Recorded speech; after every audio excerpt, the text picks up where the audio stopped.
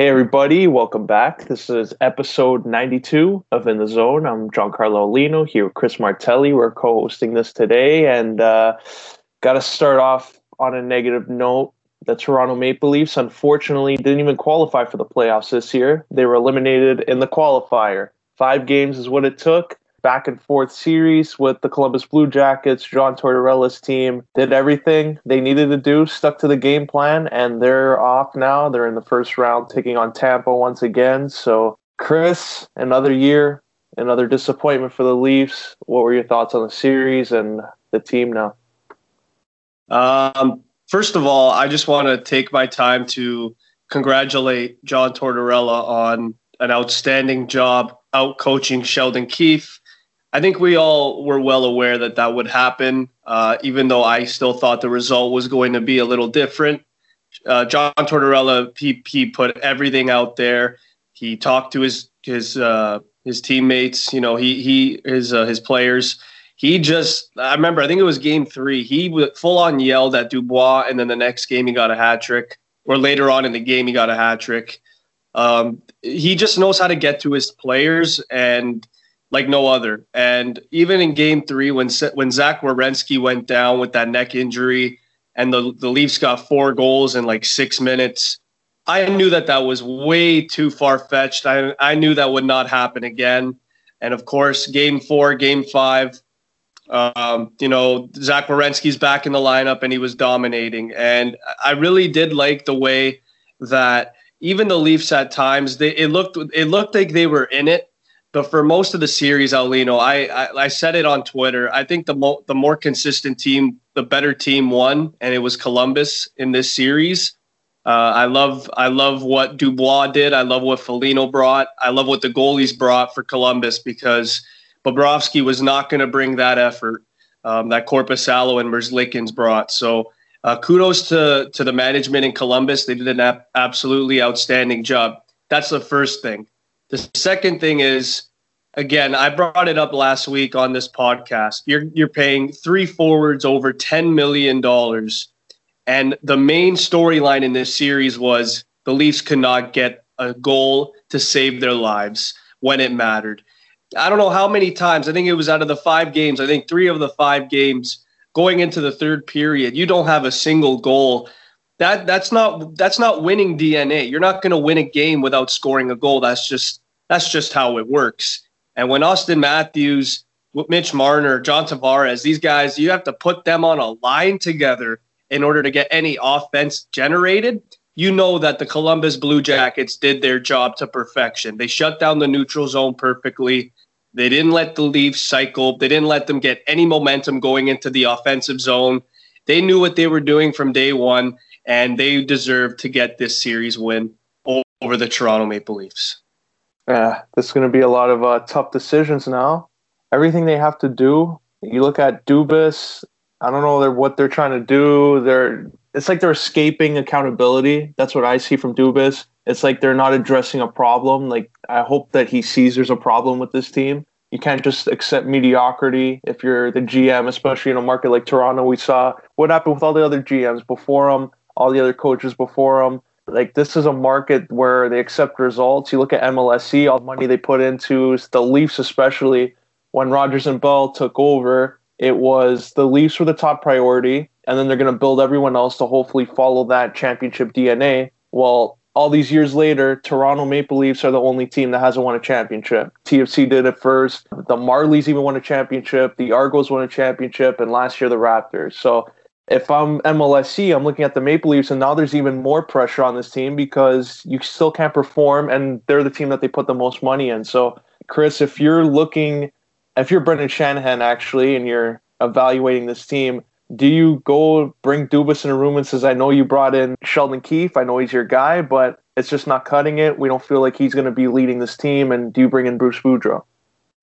I think that's a no-brainer for any person that watches hockey. I think Bruce Boudreau is one of the best coaches in the game. You look at what he's doing with the New York Islanders, and when John Tavares he walked from New York, a lot of hockey fans thought that the Islanders were potentially going to be a laughingstock for a couple of years. And look what happened with them. They have guys like Matthew Barzal, who is he's booming into a superstar and blossoming into a great player.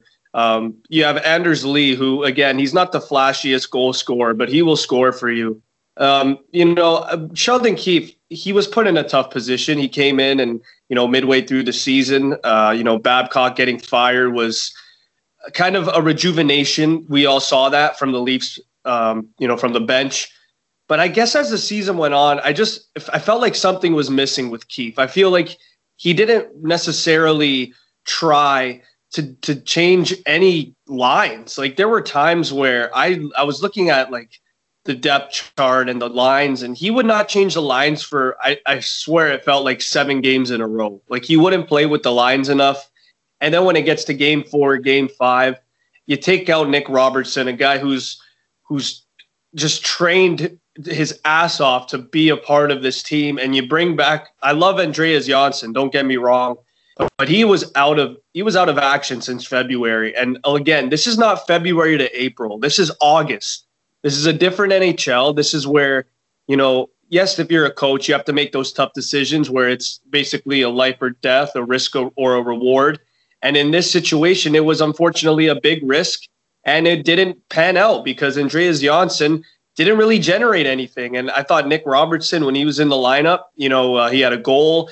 Yes, the goal wasn't the nicest, but he shot the puck. A lot of rookies nowadays, they don't have that confidence necessarily to shoot as much as the coaches want them to. But I really, what Sheldon Keefe did in Game 5, I thought was not necessary at all. You're playing Tavares, Matthews, Marner for about 24, 25 minutes. To me, that just smells desperate at that point. And he didn't really gel with the lines. I don't think he really experimented enough, even with the defensive end. I know Barry got injured late in the game, but you're putting Marincin and Hall on a line and on a pairing. I don't think that looks very good at all. So at that point, you maybe have to mix it with Riley, maybe put Riley with Marincin for a bit, see how that goes, because Marincin doesn't like going in the neutral and the offensive zone as much as Morgan Riley does. But he didn't do any of that. So again, first year as a coach, understandable. You're going to make those mistakes. But again, I think Bruce Boudreau, if he was on the Leafs, I feel like this team would be completely different. I feel like he would definitely trade Nylander. He would definitely trade Kerfoot. He would definitely trade Janssen. And he would get a little more gritty guys like maybe a Jake DeBrusk, a Tom Wilson, a Brandon Sutter. You need players like that, especially in playoff hockey, if you want to be successful. The Leafs DNA, it's not championship. They're very skilled, but it's not a championship DNA. And the Leafs have to address that come this offseason, whether that's firing Keefe, firing Shanahan, firing everybody. If you want to really go all in on that, you could fire Shanahan, Dubas, and Keefe. But at the end of the day, Alino, the biggest enemy and the biggest roadblock is themselves. And they've been doing that for years. And, if you're going to shoot 2% of the shots on scoring chances, you're not winning any hockey games. So I think the Leafs, they need to reevaluate. They need to look in the mirror, especially guys like Marner, who didn't score in this series, who I thought at times he looked like the best player on the ice. But if you're going to be the best player on the ice, you have to generate offensive chances and you have to score. And he did neither of those. Well, he generated a little bit of offense, but not much. But that's basically all I have to say with the Leafs. I hope that, this offseason they evaluate, what their identity is, and maybe they can change some ways. But Alino, I think we're in for a rude awakening this offseason. I think there's going to be a lot of different changes for the Leafs organization. Do you think they should go after like those veteran names like Joe Thornton, or do you think they should just look at their team and make trades instead of going after the free agents? I think at this point in time, you need to look more at trading because of the salary cap. And it's an issue. I mean, it's a bearing issue. The salary cap is not going up because of COVID-19, and I think that's going to slow down the process for a lot of hockey teams, like even teams like Minnesota, who have guys like Kevin Fiala. I think he's a free agent now, an RFA. He's going to have to break bank there. But yeah, the Leafs, they need to trade a contract, man. They need to trade Nylander. They need to trade somebody if they want to even improve on their defensive end, because we know Barry, he's a free agent. We know Cece's a free agent. We know Travis Dermott's an RFA. So they really got to make these decisions, Alino. And I think it has to start with a trade. I think you need to trade maybe Andreas Janssen, maybe a Bracco, see what your guys in development can really bring. If they have any value, like a Bracco, you can maybe even go and maybe trade maybe a Liljegren if you really don't see him panning out here. I really don't really see Liljegren being that elite top 2 defenseman. I think I'd rather have Rasmus Sandin, at least what I've seen so far.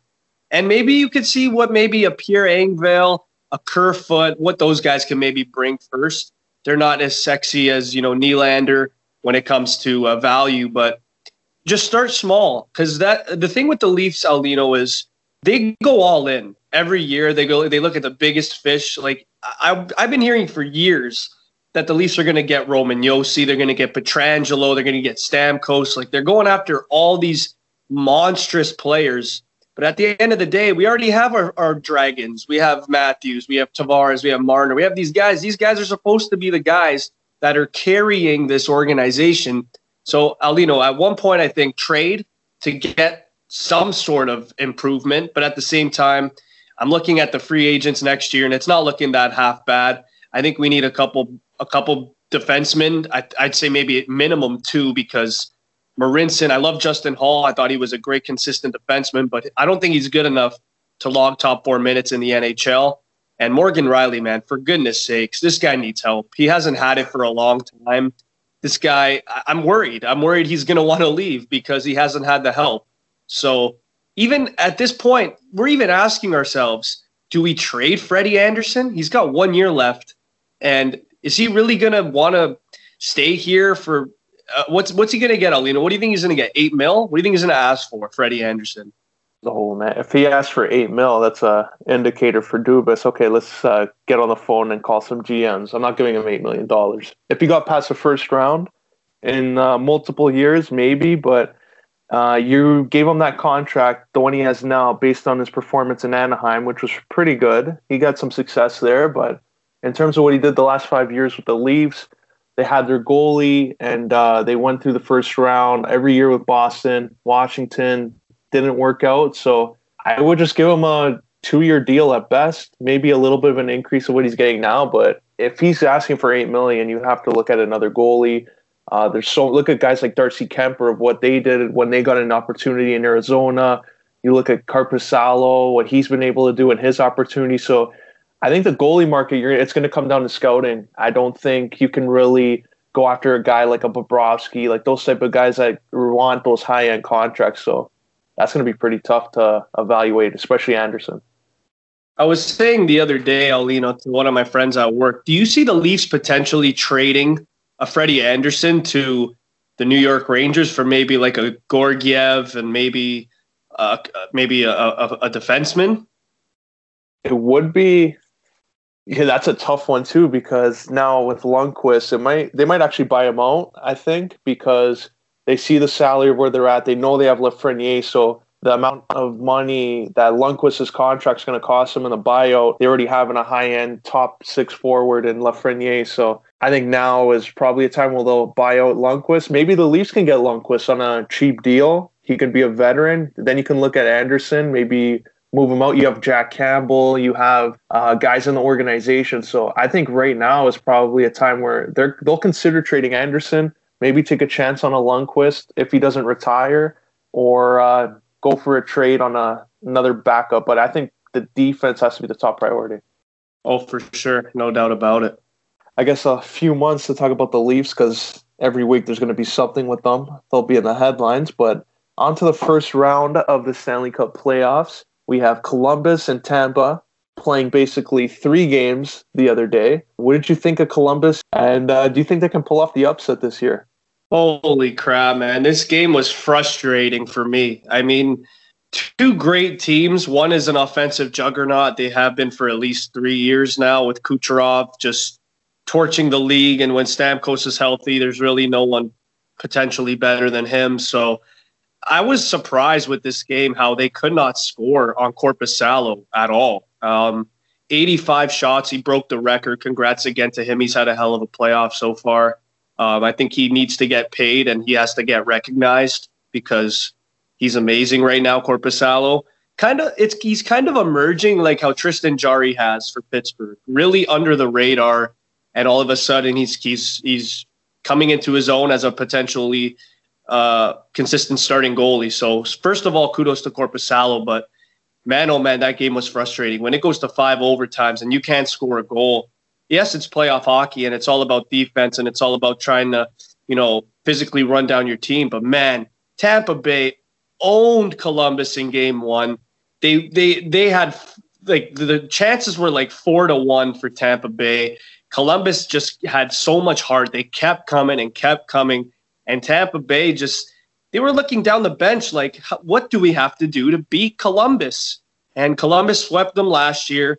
I think this is going to be the series to watch, Tampa Bay and Columbus. I think this is the series that can really, really open eyes for a lot of hockey fans, not even just to see who can win the cup, but just to see who will be fantastic for the next 5-6 years to come. I mean, man, Columbus, when I was watching them against Toronto, they have 5 guys that are under 22 playing on their team right now, and no one talks about these guys.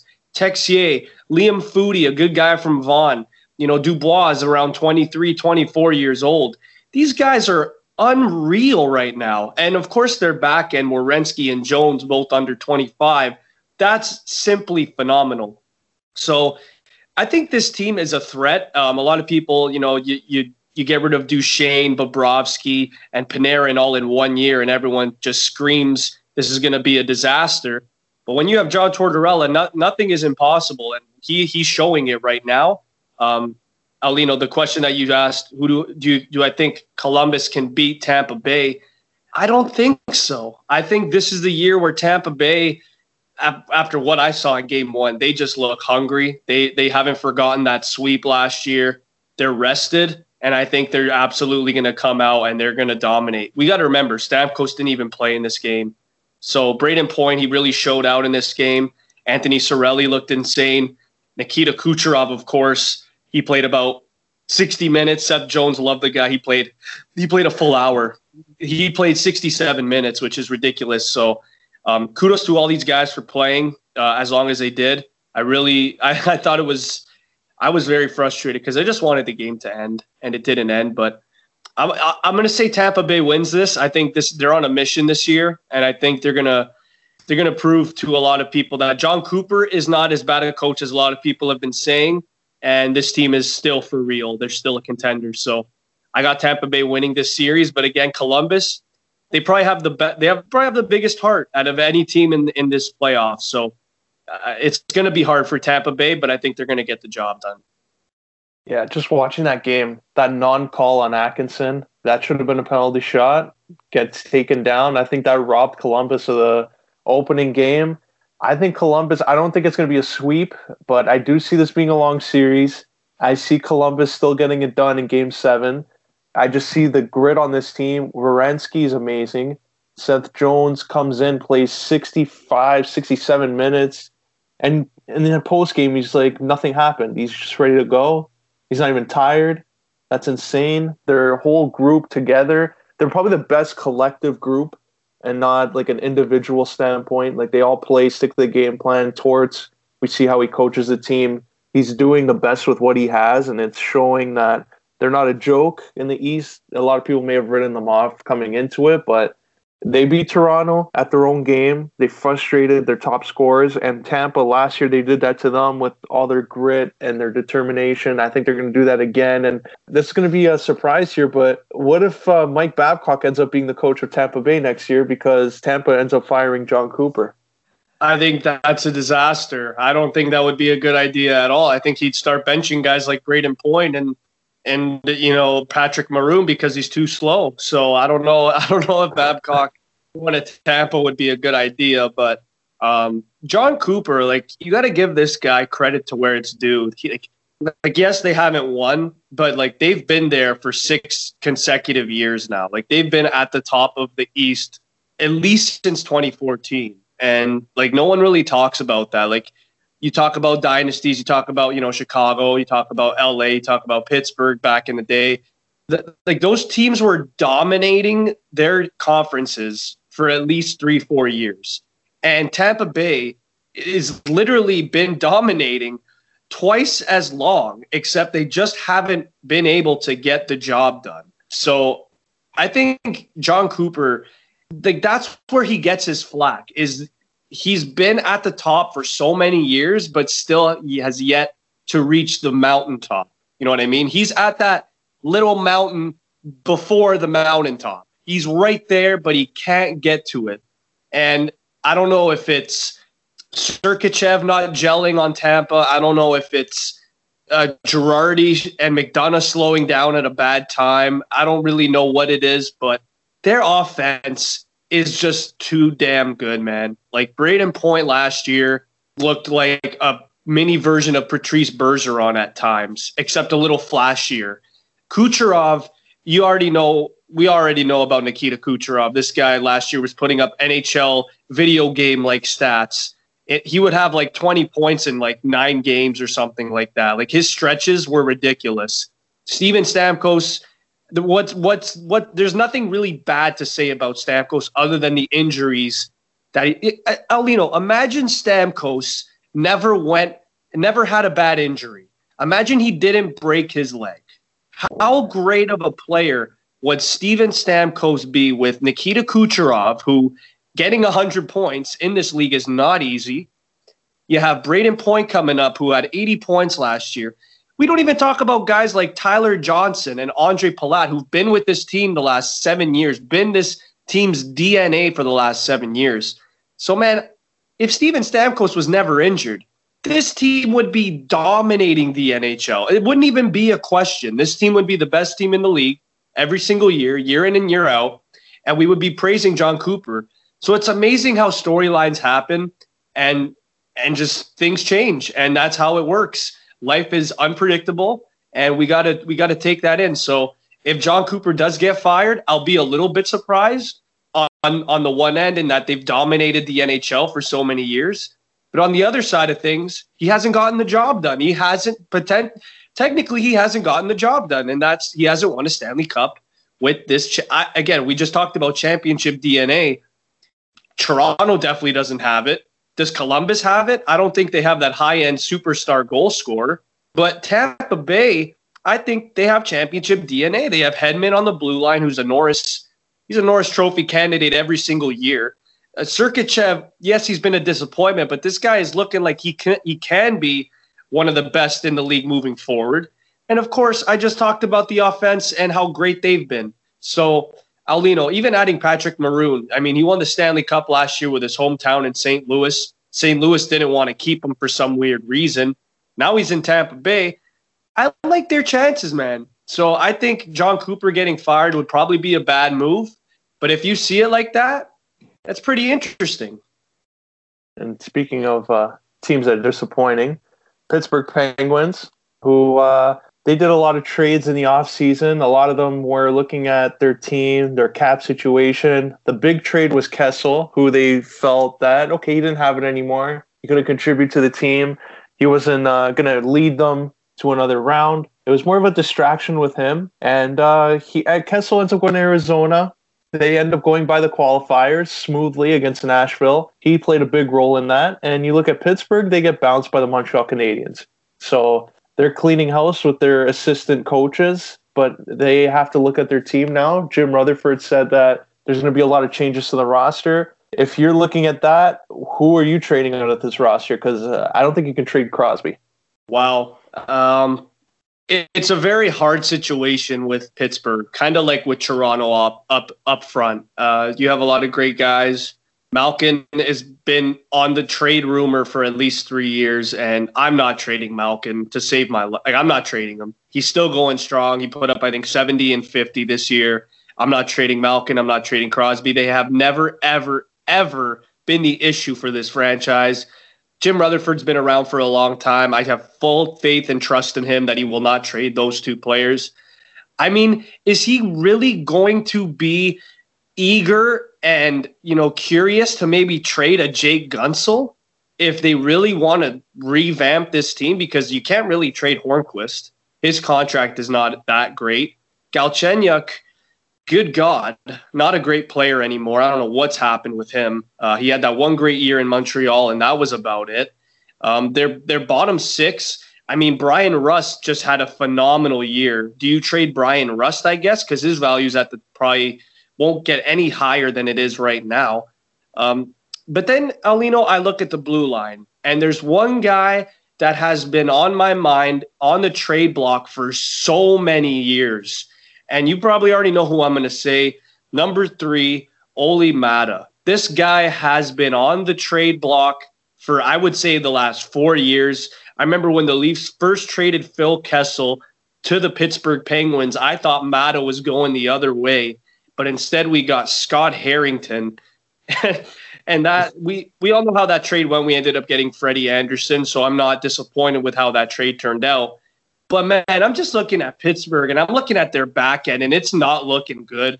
I mean, Olli Mata has not developed as an offensive player, offensive defenseman at all. Justin Schultz had that one great year, and then he got injured, and ever since then he's kind of been off and on. Maybe that's another guy you can trade, maybe a Brian Dumoulin. I don't know how big his contract and his value is. I know he's a great shutdown defenseman. But other than that, Alino, there's not a lot of guys that you could potentially trade from this team. I think it's very hard. I think the front runners for me, though, are Brian Rust and Olli Mata that are probably going to be on the move. Yeah, should be interesting there. But what if let's say a scenario where they have Evgeny Malkin and Chris Letang, and they say, we'll consider trading one of those two. We'll listen to the best offers. And let's say a team comes out, offers a bunch of picks for Malkin. Would you still consider trading Malkin, or would you just take the lesser trade offer for Letang? I still think I'm taking the lesser trade offer for Letang. I think Malkin and Crosby, man, I think as long as they're healthy and rolling, they're at least a playoff team. And, you know, when you go in the playoffs, anything can happen. So they've been contenders for years. Every time, like even this year, I thought when they went to the postseason and they faced Montreal, I said, you know what? Pittsburgh could easily go to the Stanley Cup final again. And I wouldn't be surprised. They have Crosby, Malkin, Gunsel is a playoff machine. He could score at will. But again, like at this point in time, I think it's all about the fit. And Malkin can probably fit on almost any team. And Chris Letang the same. I think Chris Letang would maybe look pretty nice in Toronto. Again, his contract is a disaster. So we would definitely they would probably have to eat up some of his salary if this trade were to go through. Maybe you trade Nylander for Letang and they can retain his salary. I think that would be a great benefit for the Toronto Maple Leafs, even though you're trading a 24-year-old goal scorer who could potentially hit 80 points in a career year. Just imagine Nylander with Malkin or Nylander with Crosby. That would be scary. So I think at that point in time, Chris Letang on any other team would look pretty interesting. But, man, I don't know what it is. Like Malkin and Crosby, they've been faithful for so many years and loyal. I just can't see them rocking another jersey. That's just how I am. I can't see Malkin in like a Calgary or a team in the West. I can't see it. Yeah, I'm with you on that one. Speaking of disasters, they had that draft lottery show where they were getting the lottery out there, all the balls that went into the machine. And what a coincidence. Before they can even confirm that it was a New York Rangers logo, the guy drops it in the machine, picks it back up, and they win the lottery. So I don't know. Is this a coincidence here that ball just so happened to drop? Was it the lightest of the bunch? Was there maybe a magnet in this ball? Like, what was going on here? And should people even look more into that? Or is it just a coincidence? Honestly, man, I'm not one to talk about like things being rigged, but it's not looking good for the league. I mean, it's looking pretty rigged. You talk about the two biggest markets in terms of, you know, where the NHL headquarters and the NHL shop is located in New York.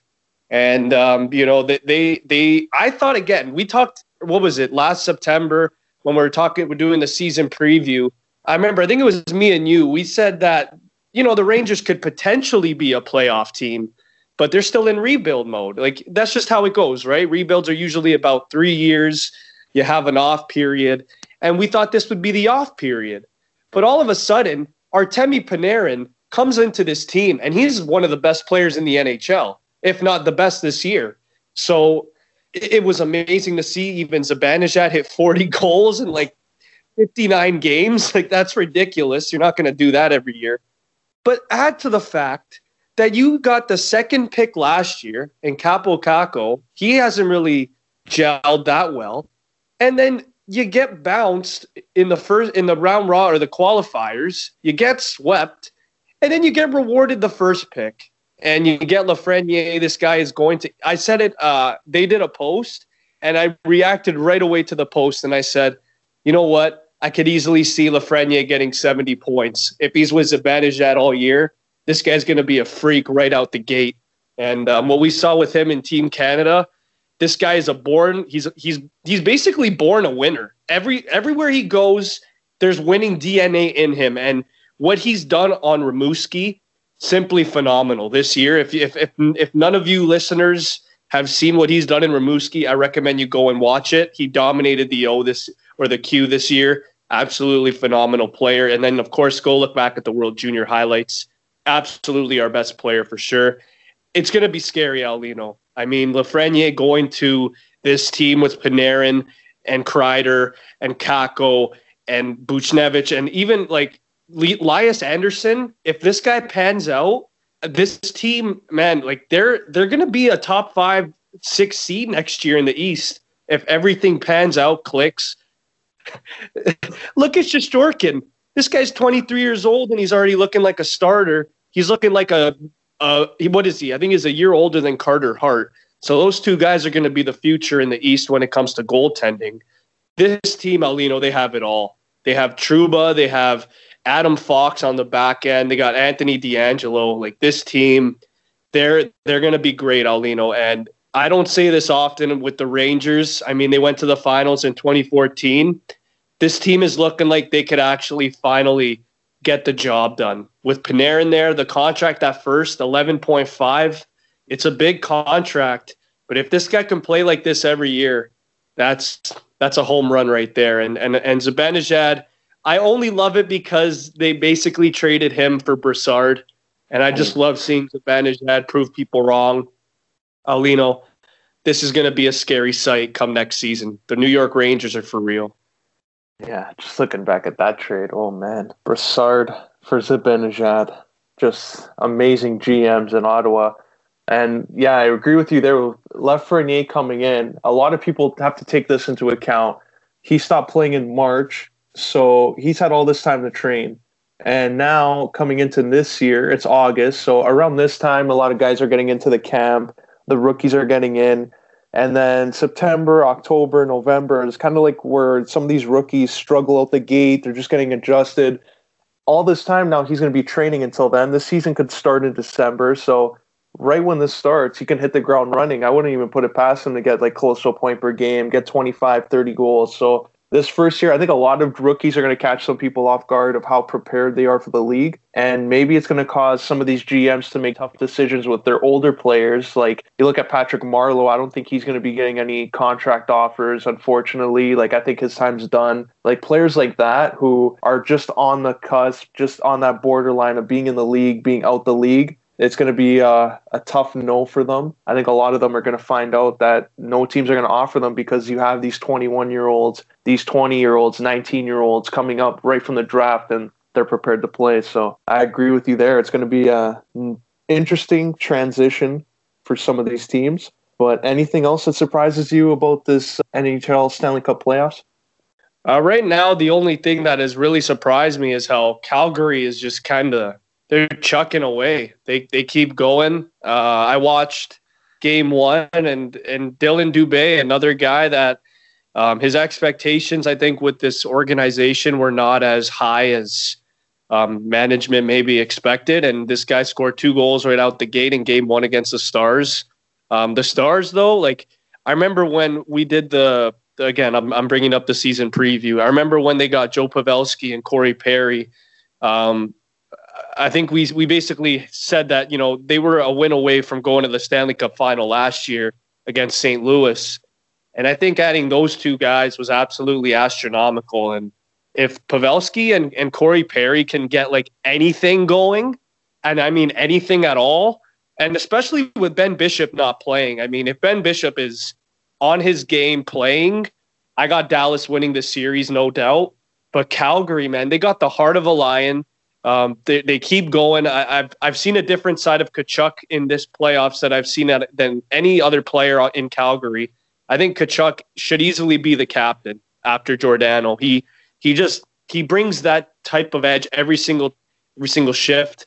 Sean Monahan and Goudreau, yes, they had an off year, but once those guys get going, they run the ship. They run the offensive ship in Calgary. So, and another guy that's actually, believe it or not, impressed me, Alino, and we've bashed him quite a bit on this podcast, is Sam Bennett. He's looked pretty damn good in this playoff. I mean, he shut down Brian Little in the round robin in the qualifiers, and now he's going up against guys like Jamie Benn and Joe Pavelski, and he's actually he's sticking to it. And I got to give Sam Bennett credit for that. I mean, he's not going to score 70 points like he was supposed to, but if he can shut down the top players and he can get around 35, 40 points and be a great penalty killer, then he's doing a role. He's doing his job. So for me right now, I really love what Calgary's doing.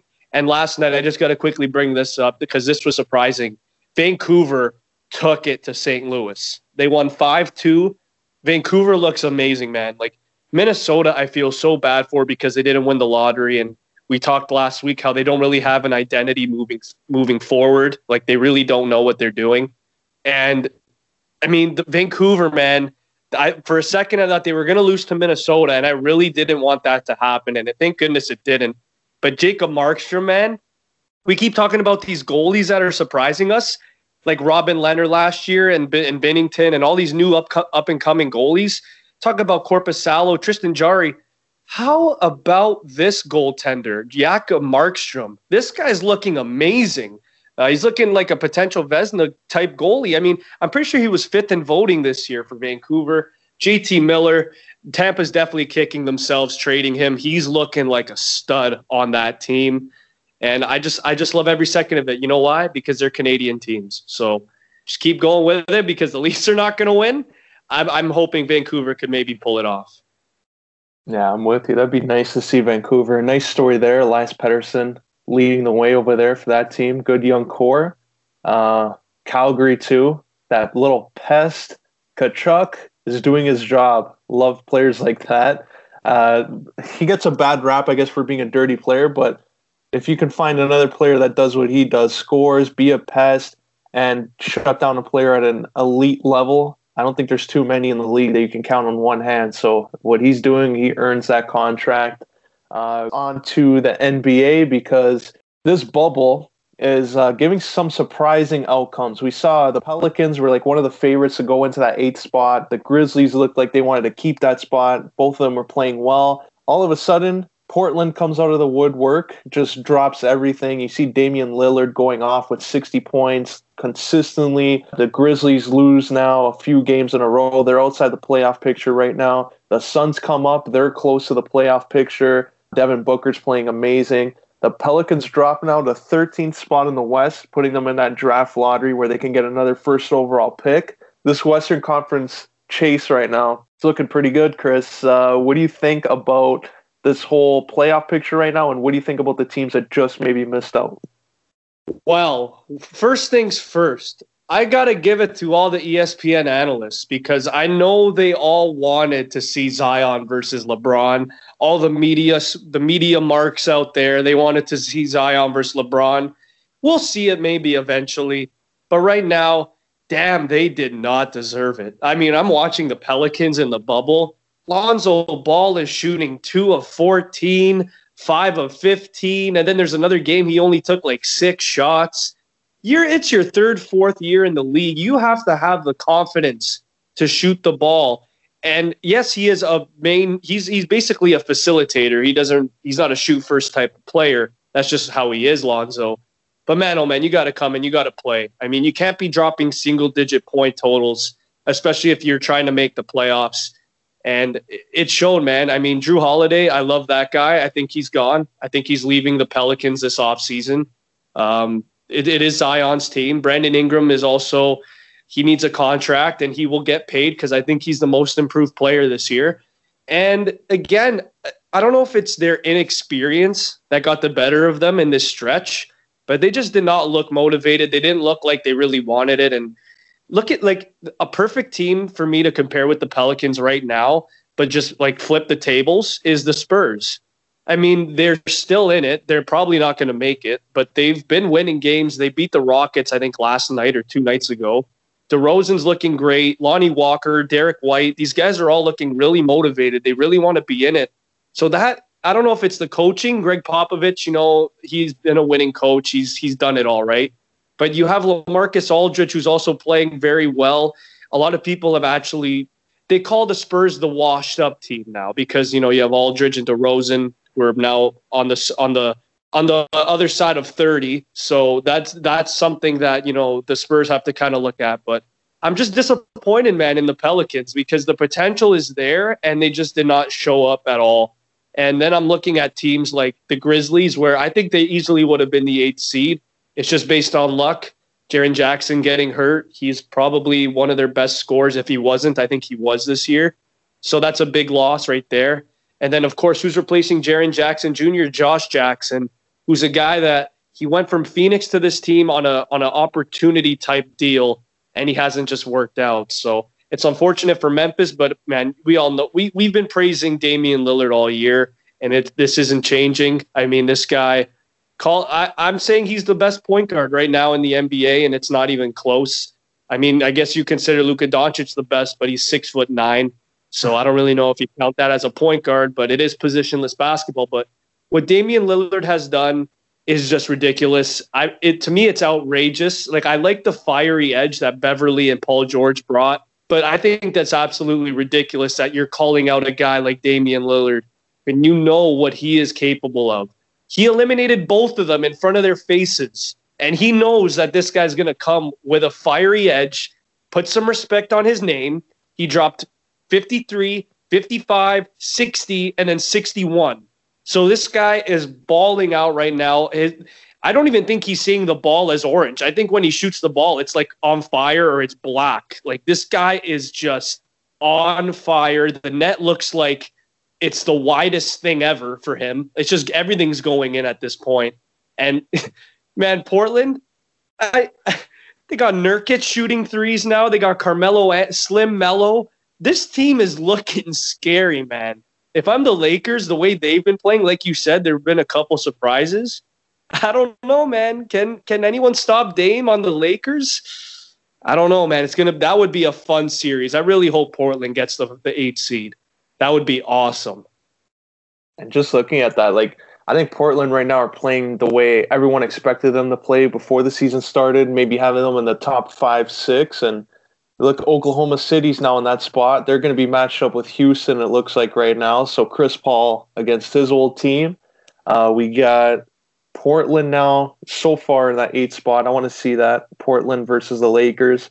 And the Suns, I think, are another surprising story. Because going into this, it's more like, okay, where's Devin Booker going to go in the offseason? Which of these teams is going to probably look at their roster at the end of this, evaluate, and say, okay, we need Devin Booker. And now the success they've had in this bubble, winning 7 straight, I think the Suns are looking at next year as being a little bit of a continuation of this where, okay, we were going to keep Devin Booker and we're going to look around at some of the other teams over here that maybe have a role player that we can use. So what should the Suns' expectation be for next season? I'll say relatively what Dallas's expectations were going into last season with Doncic as a rookie. I'll say they should maybe get around 30 to 38 wins next year. You know what, Alino? I will compare Phoenix to maybe like a Wizards team this year, like in next year. I don't know if Phoenix is that playoff team in the West. I don't know if they're that good because the West is absolutely stacked. But what Devin Booker has done in this bubble is just, it's astronomical. It's incredible. Getting the buzzer beater first off of 2 great defenders in Paul George and Kawhi Leonard. That was amazing. And he just has continued to ball out, consistently dropping 35 every game.